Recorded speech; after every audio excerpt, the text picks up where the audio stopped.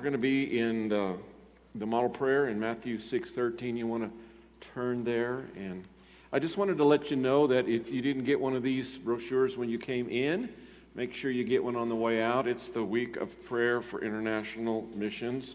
The difficulty for us sometimes is putting a face or certain things to the International Mission Board. It's so large, but I was just taken aback. I want to share just a couple statistics with you that's in the beginning of this as you think about what we do today, what we do every day, how we're trying to reach out to people. Just think about our world for a minute.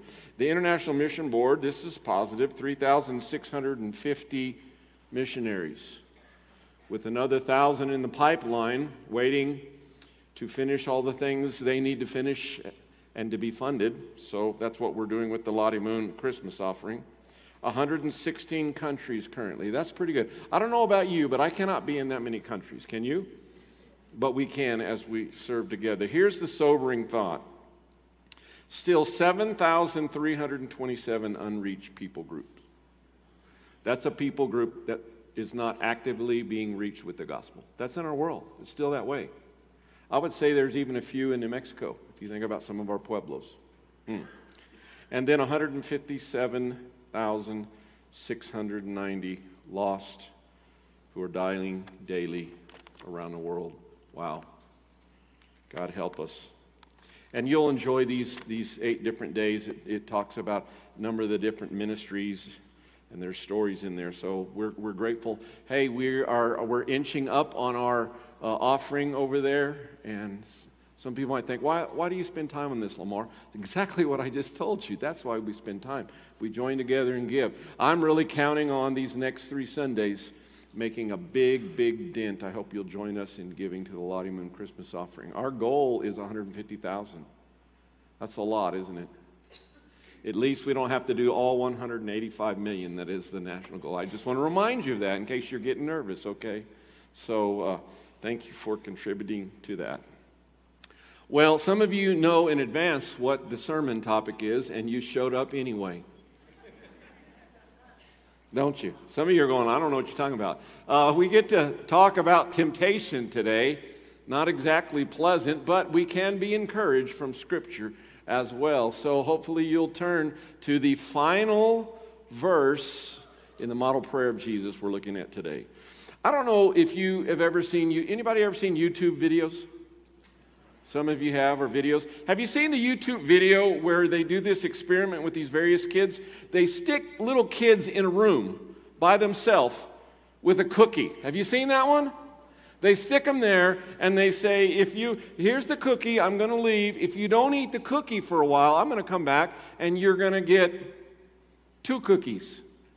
And the video is quite interesting, videos, to see the kids' reactions and behaviors. And some of them actually do wait. There's a temptation there, but they wait and receive double. So that's kind of cool.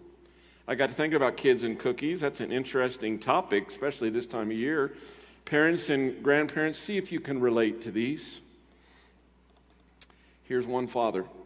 Did you miss me while you were at Grandma's house? The 6-year-old said, she let us make cookies. I missed you. We ate them for breakfast. So that's a no. That's what this dad thought. Here's a mother, and the 6-year-old said to her, can I eat a cookie? The mother said, finish your dinner first. And the 6-year-old, many years, beyond many years, said, my stomach is full except for a circle-shaped space. Clever. Why didn't I ever think of that? Another 6-year-old said, how many cookies can I have? And the parent said, 1. And the 6-year-old responded immediately, cookies come in pairs. I mean, think about that for a minute.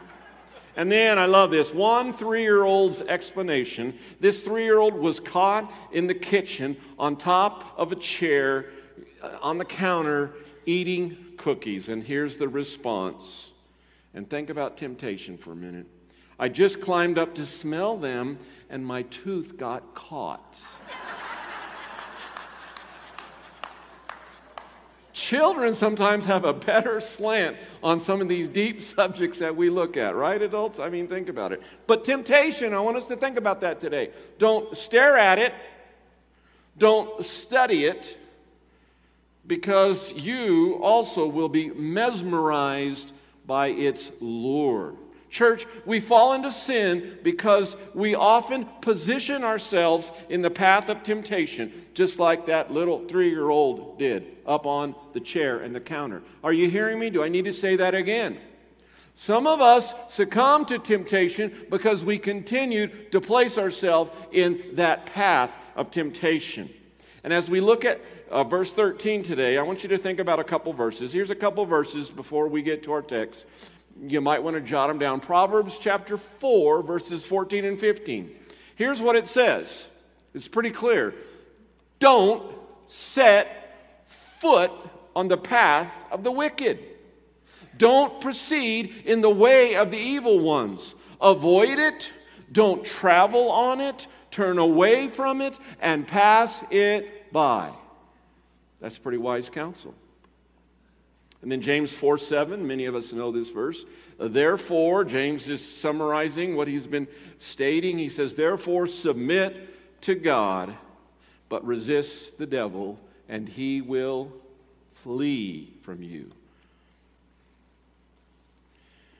Pray in this manner. Our Father in heaven, hallowed be your name. Your kingdom come, your will be done, on earth as it is in heaven.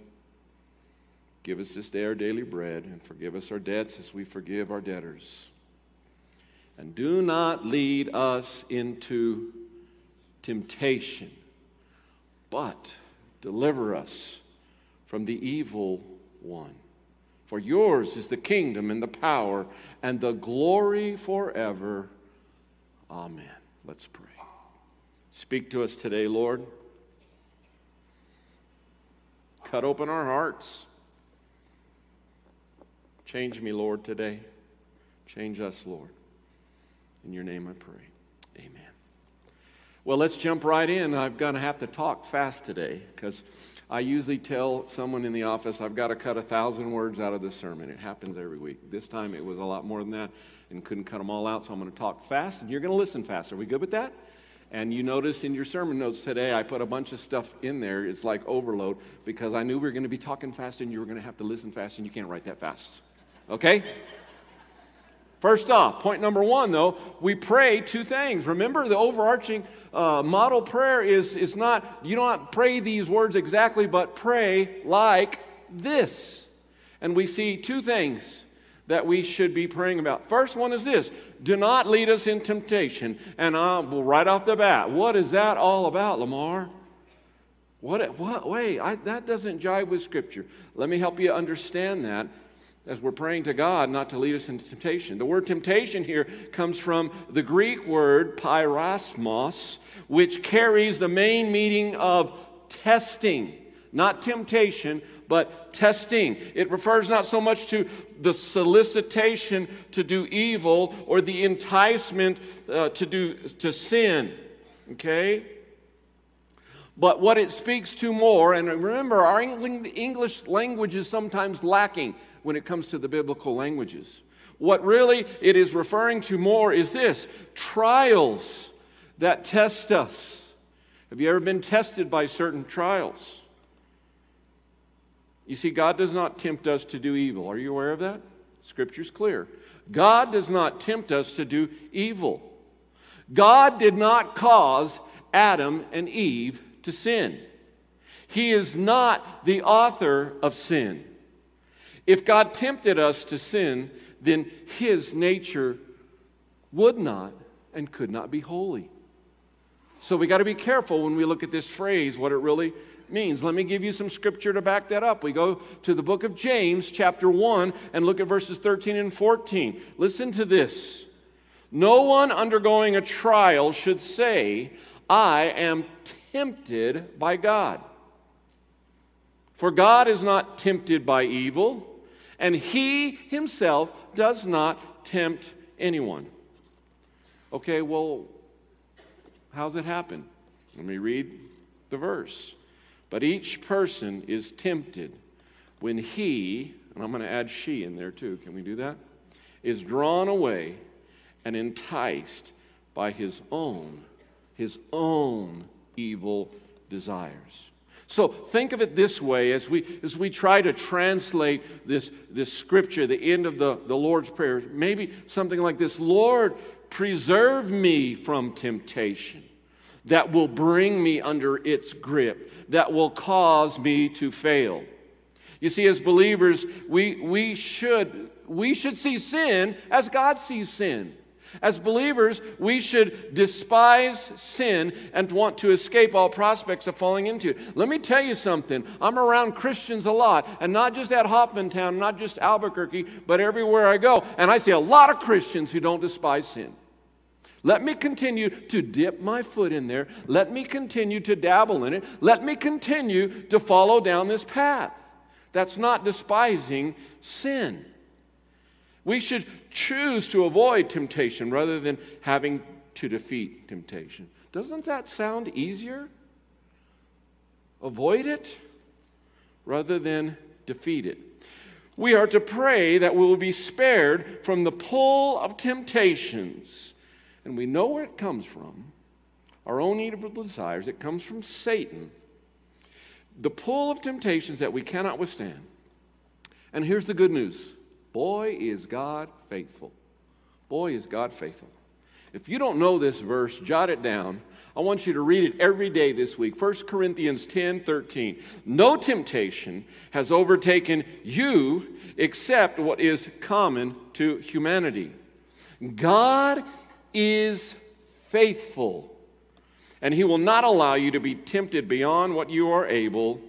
But with the temptation, he will also provide a way of escape so that you are able to bear it. Now, a lot of people take that out of context. That's why I want you to read it every day and see how faithful God is. And no matter what you're going through, no matter what your family is going through, no matter what a loved one is going through, no matter what someone who you care about is going through, God is faithful and he provides.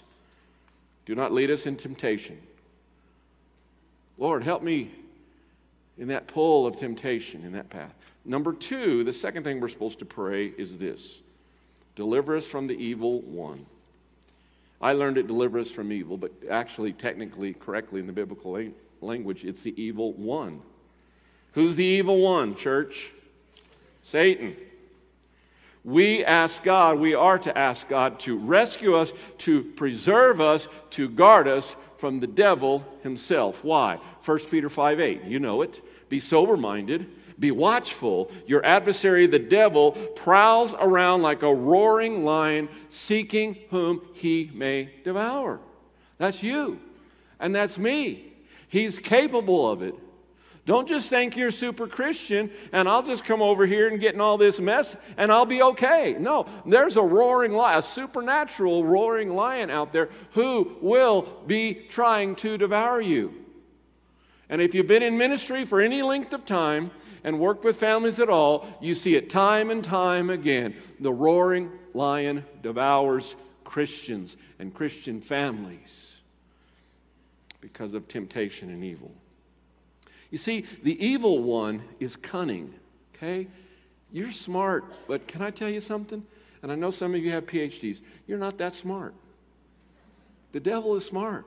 Remember who the devil was? Lucifer? The shining star of the angel in heaven, cast down in rebellion. He is cunning, he is the master of deceit, and he paints a beautiful picture. Better than any of the classic painters, he paints a beautiful picture of temptation. Makes it look good. You see, if we're left to ourselves, we will fail. If your pastor is left to himself on his own, he will fail. And you will as well. 1 Corinthians 10:12. Back one verse there. Before we had that good verse. So, whoever thinks he stands must be careful not to fall. Church, let us remember as we pray, deliver us from the evil one. Let us remember 1 John 4:4. Greater is he who is in you, right, than he who is in the world. And Romans 8:31. where basically it states in that monumental chapter in the Bible, if God is for us, who can be against us? And that's a rhetorical question. And that includes the devil himself. No one can be against us if God is for us. So daily, each morning, pray these two petitions. Let's move on. Number 2, let Jesus be your example. As usual, as we see all the time, Jesus gives us a perfect example to life. If you'll remember in Matthew chapter 4, we don't have time to read that section, but it's a powerful chapter where we see, do you remember this? The temptation of Jesus by the evil one, by Satan. Now, let me just say a few things. Of course, Jesus couldn't be tempted by his sinful nature like we can. Why is that? Jesus didn't have a sinful nature, okay? He couldn't be tempted directly by the world like we can, because Jesus did not possess all this world's sins, like pride and arrogance and dominance, all those things we struggle with. So Satan knew that he must not entice with those things, but must have a direct encounter with Jesus. And it's a fascinating story, is it not? Now you think back to Adam and Eve. Satan did the exact same thing. Do you remember when Adam and Eve were cruising along and it was okay? Anybody? The garden was perfect. The world was perfect. The job was perfect. The relationship was perfect. There was no shame. There was no sin. There was none of that. Direct encounter. And here we see Jesus in Matthew 4. Perfect. Perfection. Emmanuel, God with us, God in the flesh. And Satan does a direct encounter. Now, what I want you to note, though, each one of the temptations, as you read in Matthew 4, relates directly to the ways that we are tempted. So it's very practical for us. We can apply this in our life. When Satan said, turn the stones to bread, that equals fleshly temptation that we have. When he said, go ahead and jump off the top of the temple, you remember that one? What does that mean? The idea of the pull to gain worldly esteem. And then when he talks about worshiping Satan, that is simply direct opposition to God, because we're supposed to worship God. So how did Jesus resist these temptations? Go read the chapter. No, I'm kidding. 2 ways. Jesus leads by example. We get the second one, but we miss the first one sometimes. How did Jesus resist these temptations? What was Jesus doing before he had this direct encounter with Satan? 40 days. Are you hearing me? 40 days of fasting and prayer. That's the first way. The second one we know. He quotes Scripture every time, doesn't it? But some of us, come on, church, some of us are out there, we'll just quote Scripture. I'm not belittling that. But where's the prayer? Where's the fasting about the temptations that we faced? We should follow his example of prayer and hiding God's word in our hearts. In this way, victory can be achieved over our temptations. Well, let's move on to point number 3. I've delayed it as long as I can. Temptation. Let me give you some common deceptions today. Let me tell you why I think in the church and outside the church, temptation is so rampant. These deceptions, these things we tell ourselves. The first one is this. And I've heard it so many times. Well, I have my whole life to live. I'll serve God later. That's a dangerous, dangerous deception. And you know what I would say to that? Really? You know your future? Really? Really? You know you're going to be alive tomorrow? Really? How do you know this? James chapter 4, verses 14 and 15. James 4, 14 and 15. You don't even know what tomorrow will bring, what your life will be. It's a great description of me and you. For you're like smoke that appears for a little while and then vanishes. Instead, you should say, if the Lord wills, we will live and do this or that. Today, we should do that. Here's another one. Temptation living is fun and fulfilling. Man, am I sick of hearing that. Do you hear that? That is what our world tells us. That is what we've heard. If we had $1 every time we heard that, we'd have a lot of dollars. Temptation, it's just, your way of living this God-holy thing, it's no fun. Temptation, doing this stuff is fun and fulfilling. Really? Let us go to Luke chapter 15. Again, we don't have time to read it, but you'll recall Luke 15, right? The parable of the prodigal son. And that parable, Jesus is teaching it, shows us clearly that sexual immorality, drugs and alcohol abuse, we could go on and on. It may seem pleasurable, but they are destructive when we look at that young man's life. This guy lost all the money he had, and he had a good inheritance. Amen? He had a good one. It was good. He lost all of that in that parable. His so-called friends deserted him. Well, I just like to party with my friends. Yeah, they're not going to stay around. I'm sorry. His friends deserted him. And do you remember how he ended up? He ended up eating like the pigs, in the muck and the mire, eating whatever they threw to the pigs. You see, Satan is an expert at camouflaging where temptation leads. Another common deception is this: I need freedom so I can do my own thing. I can live as I wish. That's what I need. Let me tell you something. The Bible's clear. Responsibility goes with freedom. Yes, we're free in Christ. Yes, we have freedom. There's responsibility that goes with that. We're called to do something. We're called to live righteously.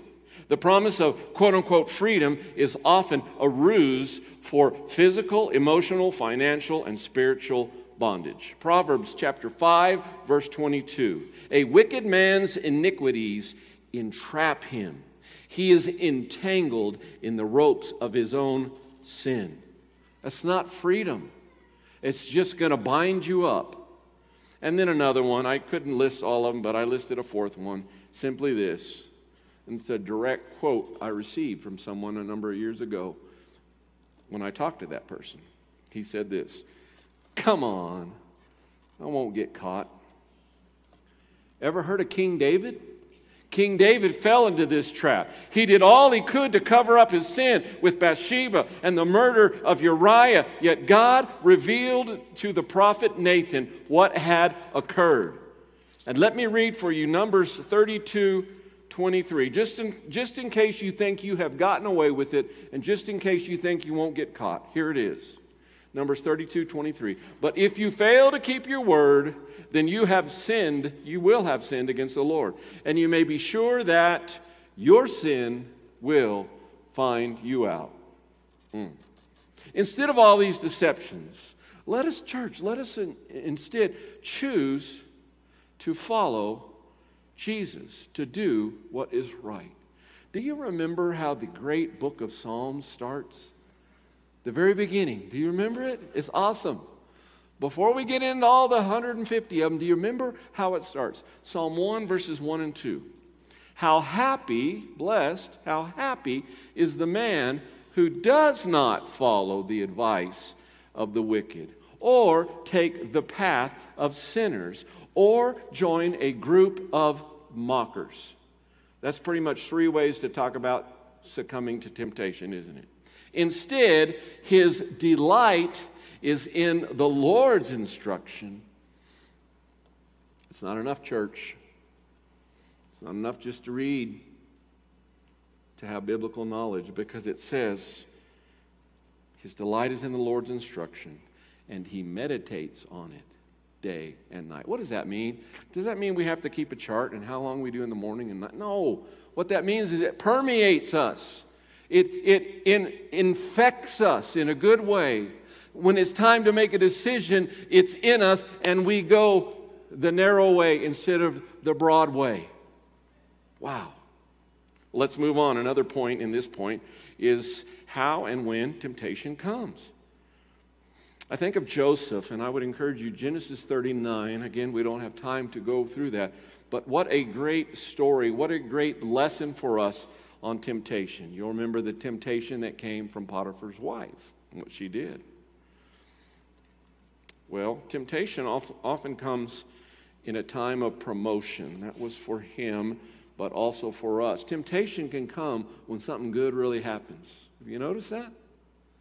You see, Satan, the evil one, is inexhaustible. Are you aware of that?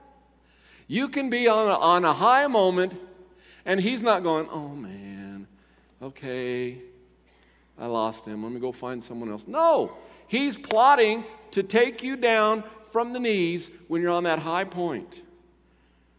How do we know this? Proverbs 16:18. Pride comes before destruction, and an arrogant spirit before a fall. So it can come, and for Joseph, that promotion, it can come in good times. Secondly, when it can come when we're caught off guard.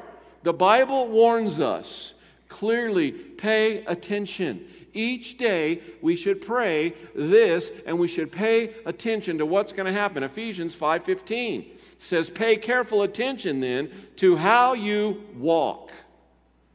Not as unwise people, but as wise. You may have learned that verse with the word circumspectly. I don't even know what that means. No, it means to walk wise correctly, not as unwise. Number 3, temptation may come from those closest to us. Man, I've seen that. My buddy, my sibling. I watched my older siblings do this. I watched them, those closest to us. Do you remember Adam and Eve? Adam with Eve? That's a pretty close relationship, right? How about Job? Now, he didn't succumb, did he? He dealt with all that suffering. But how about someone close to him, his wife? Do you remember what she told him? Won't you just curse God and die? See, temptation can come from those closest to us. How about Jezebel? She influenced her husband to kill Naboth. It can happen. Be careful. Number 4, temptation often comes in beautiful packages. The biblical illustration that pops into mind is Samson. All that God had gifted him with, all that God had set apart for him to do. He was very attractive to, what's her name? Delilah. Anybody name their daughter Delilah? Let me see. Shame on you. Even with her attempts to destroy him, he still was what? Attracted to beautiful packages. And temptations come repeatedly. Satan is persistent in trying to distract us from serving Jesus.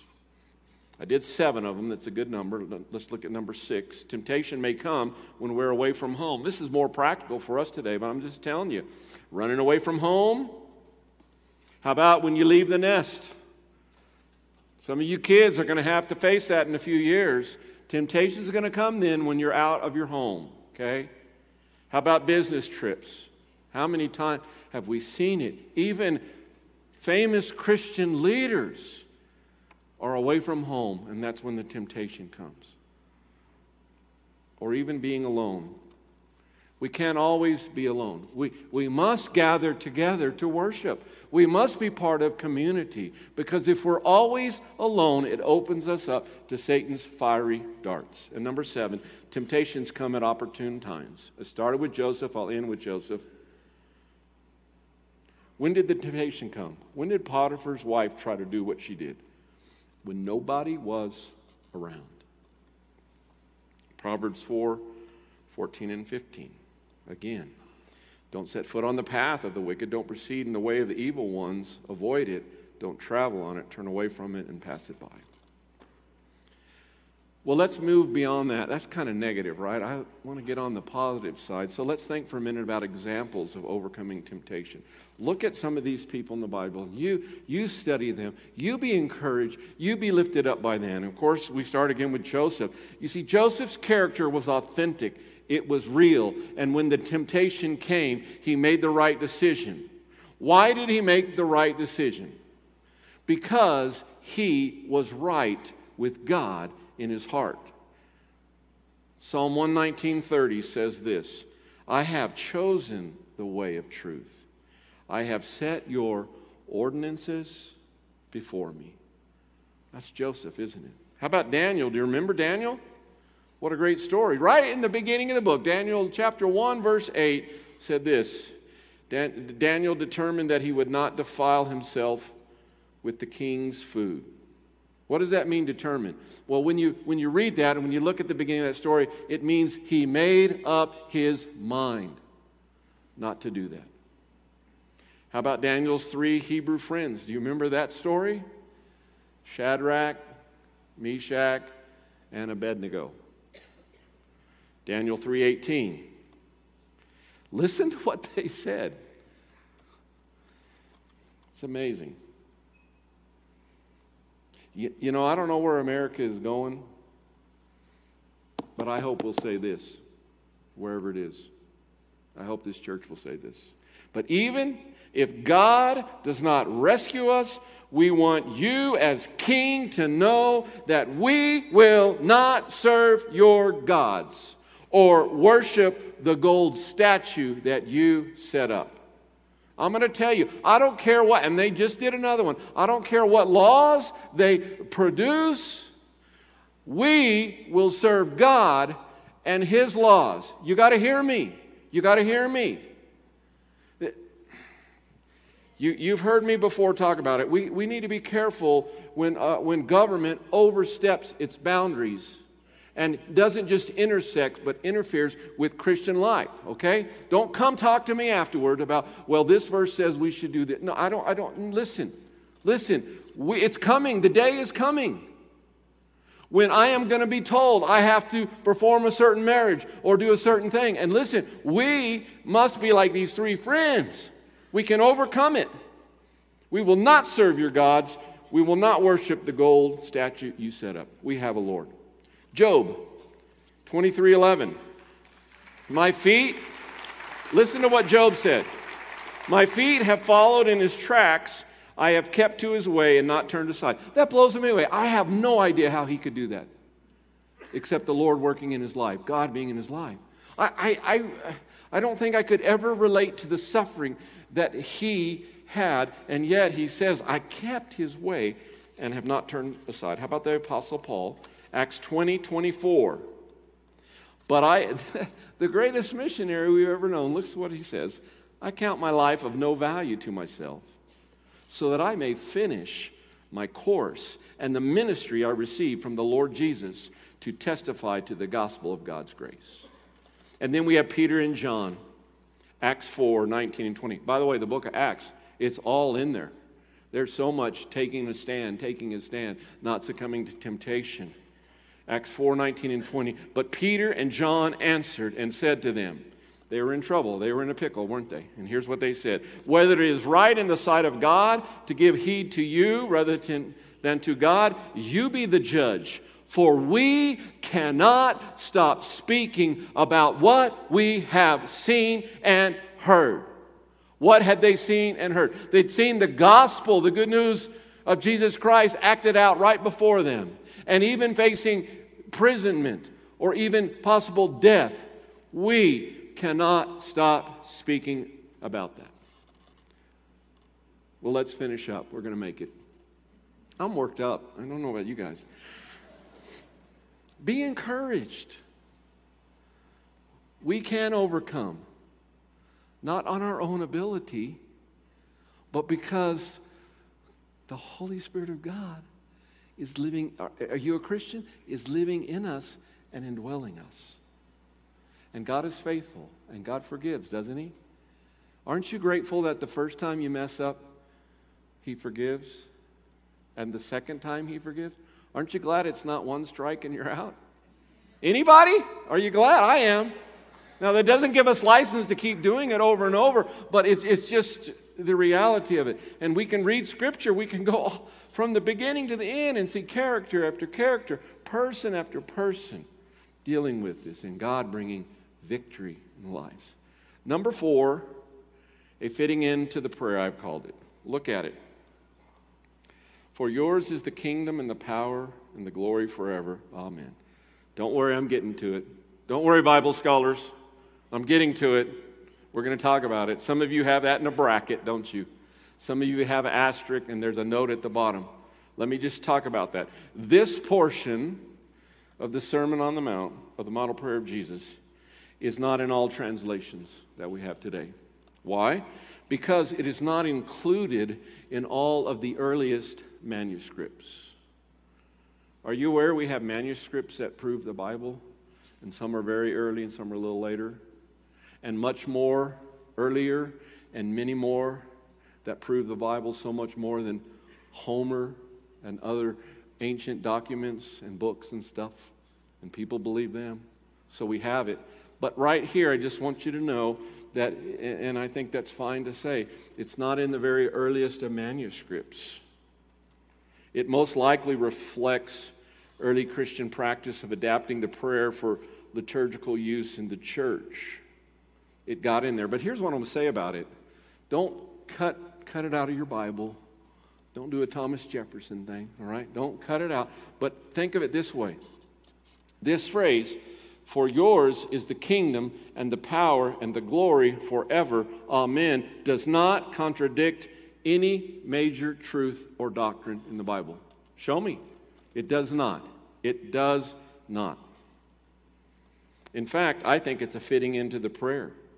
I think the prayer ends kind of like it begins. And here's what I would say about it. I have a high view of Scripture, and we can debate that. And you can spend a lot of time dealing with that. There's a place in John you can deal with. You can spend a lot of time trying to reckon that academically, but that's not the point. Does it jive with the Bible? Are we following the truths and the practices and what is in the Bible? And do we have a high view of God? We don't talk about preservation a lot of times, but God has preserved His Word for us. Are you aware of that?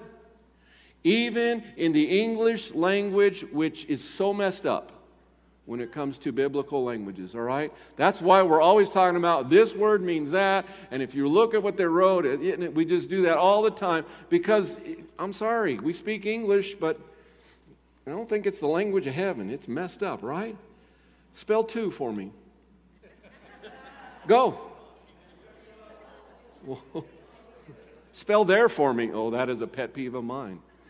There. Oh, man. They''re. They are. Quit doing texts and posts where you're spelling it Their. Okay, you see, we can go on and on, can't we? You know, we have some folks in here, English as a second language. It's extremely difficult, okay? Don't worry about all that. Somehow, some way, God is God, and He's preserved. Even for me, an English speaker, in the year 2022, He has given me a Bible that is full of, yes, I need to examine it and look at it and study it more closely, but His full and complete revelation to me right here. So don't get hung up with that, because I want to talk about how this phrase jives with the rest of Scripture. Let's look at the important theological truths of this fitting into the prayer. First of all, we see the power. Well, before that, we see yours is the kingdom. You see that? What does that speak towards? The kingdom. It speaks towards God's lordship. He is King of kings and Lord of lords. And then it says, yours is the kingdom and the power. That speaks to an important theological truth, that God is all-powerful. And yours is the glory. It speaks to the magnificence of God. And let's remember, that is the end to it all. That whatever we do, that whatever we say, that whatever we think, it would be to the glory of God. And then even the word forever ties it up, and it speaks to the eternality of God. Forever is not in His vocabulary because He is timeless. He is beyond space and time. We're stuck in a finite world. We are finite, but this is forever. So I want you to think about that today. As you pray, and again, it doesn't have to be the exact words. That's not the meaning of the Lord's Prayer, the model prayer of Jesus. It's the concepts that are there. But as you pray these things, perhaps not all at once, but at different times when you're praying, I've been trying to practice that, using different parts of it at different times, in different times of prayer. As you do that, let's remember, He's Lord of the kingdom. He's all-powerful. His magnificence is beyond anything we can imagine or experience. His glory. Shekinah glory of God. That we would be a mirror that would reflect everything right on Him and His glory. And it's forever. Listen, there's a time when we're not going to be anymore right here on planet Earth. But time does not end. Forever continues. And God will still be all-powerful and still be Lord and still receive glory and honor, all that is due to Him, and it will be forever and forever. And then we close with one final word. What is it? Amen or amen? What does that mean? So be it. A longer way of saying it is, and it shall be so. I almost want to say it is what it is, but that's a phrase that we use too much. It's more than that. Amen is really a word of commitment, isn't it? You and I say amen at the end of our prayer. It is like, so be it, this is it, and it's going to be so. Don't say amen unless you're going to follow through with the prayer or you are lying to God. Okay? So I want to ask you today, can you pray to God? Whether you're watching online, whether you're sitting in this section, this section, this section, or this section, can you pray to God? So be it. I want you to think about that. There are many in our world that cannot. There are many in our world that cannot pray that last line. Or yours is the kingdom. Because God is not Lord of your life. I want to remind you of that. Okay? There's a day that is coming when you and I will pass away and we will enter into eternity. And there's door number 1 and 2, but we don't get to pick, do we? There's heaven. What is heaven? Being with God in His presence, His goodness. And then there's another one, hell. The Bible talks about that, right? What is hell? Well, it's a lot of bad things. But ultimately, it is separated from God and all His goodness. And the Bible is clear that God had a rescue, and He sent Jesus, His only begotten, His one-of-a-kind Son, to die for your sin and my sin. Scripture is clear. In fact, people, we don't even need to know that Scripture is clear, do we? We all know we're sinners. Come on. All have sinned. But God demonstrated His love by sending Jesus to die for our sins. And Scripture is clear. The only way we can receive forgiveness is through the shed blood of Jesus. And it's not just a historical fact. Hear me. Hear me today. You may be doubting. You may be searching. You may be wondering. You may be wanting to talk to a friend this week. Listen. Know this. Let them know. It's not just a historical fact that Jesus shed His blood. It's spiritual. On the third day, He didn't stay dead in the grave. He rose. We call that the resurrection. Never to die again. Paying the price for all sin. Any man or woman or boy or girl can come to God in repentance and turn from our ways and run to Him and say, God, would you forgive me? Please forgive me. Save me. Be my Lord, boss. And He'll do it. I'm still blown. I still don't understand how God could save a messed up little boy like I was. What about you? Have you lost that wonder of what God has done for you? Maybe you haven't received it. Can you pray? Amen to God, so be it. Are you committed to God? Are you saved by God? And if so, Christian, are you serious about God's ways in your life? The verdict is settled when it comes to temptation. Will we turn to Him and his resources. Let us pray. God, speak to us this morning. Tough subject, so much to talk about, so many verses we haven't even been able to get to. And yet, God, I am confident that your Spirit is here and that you can convict, that you can confirm, that you can guide, and we ask for that during this time of reflection and response. In Jesus' name I pray.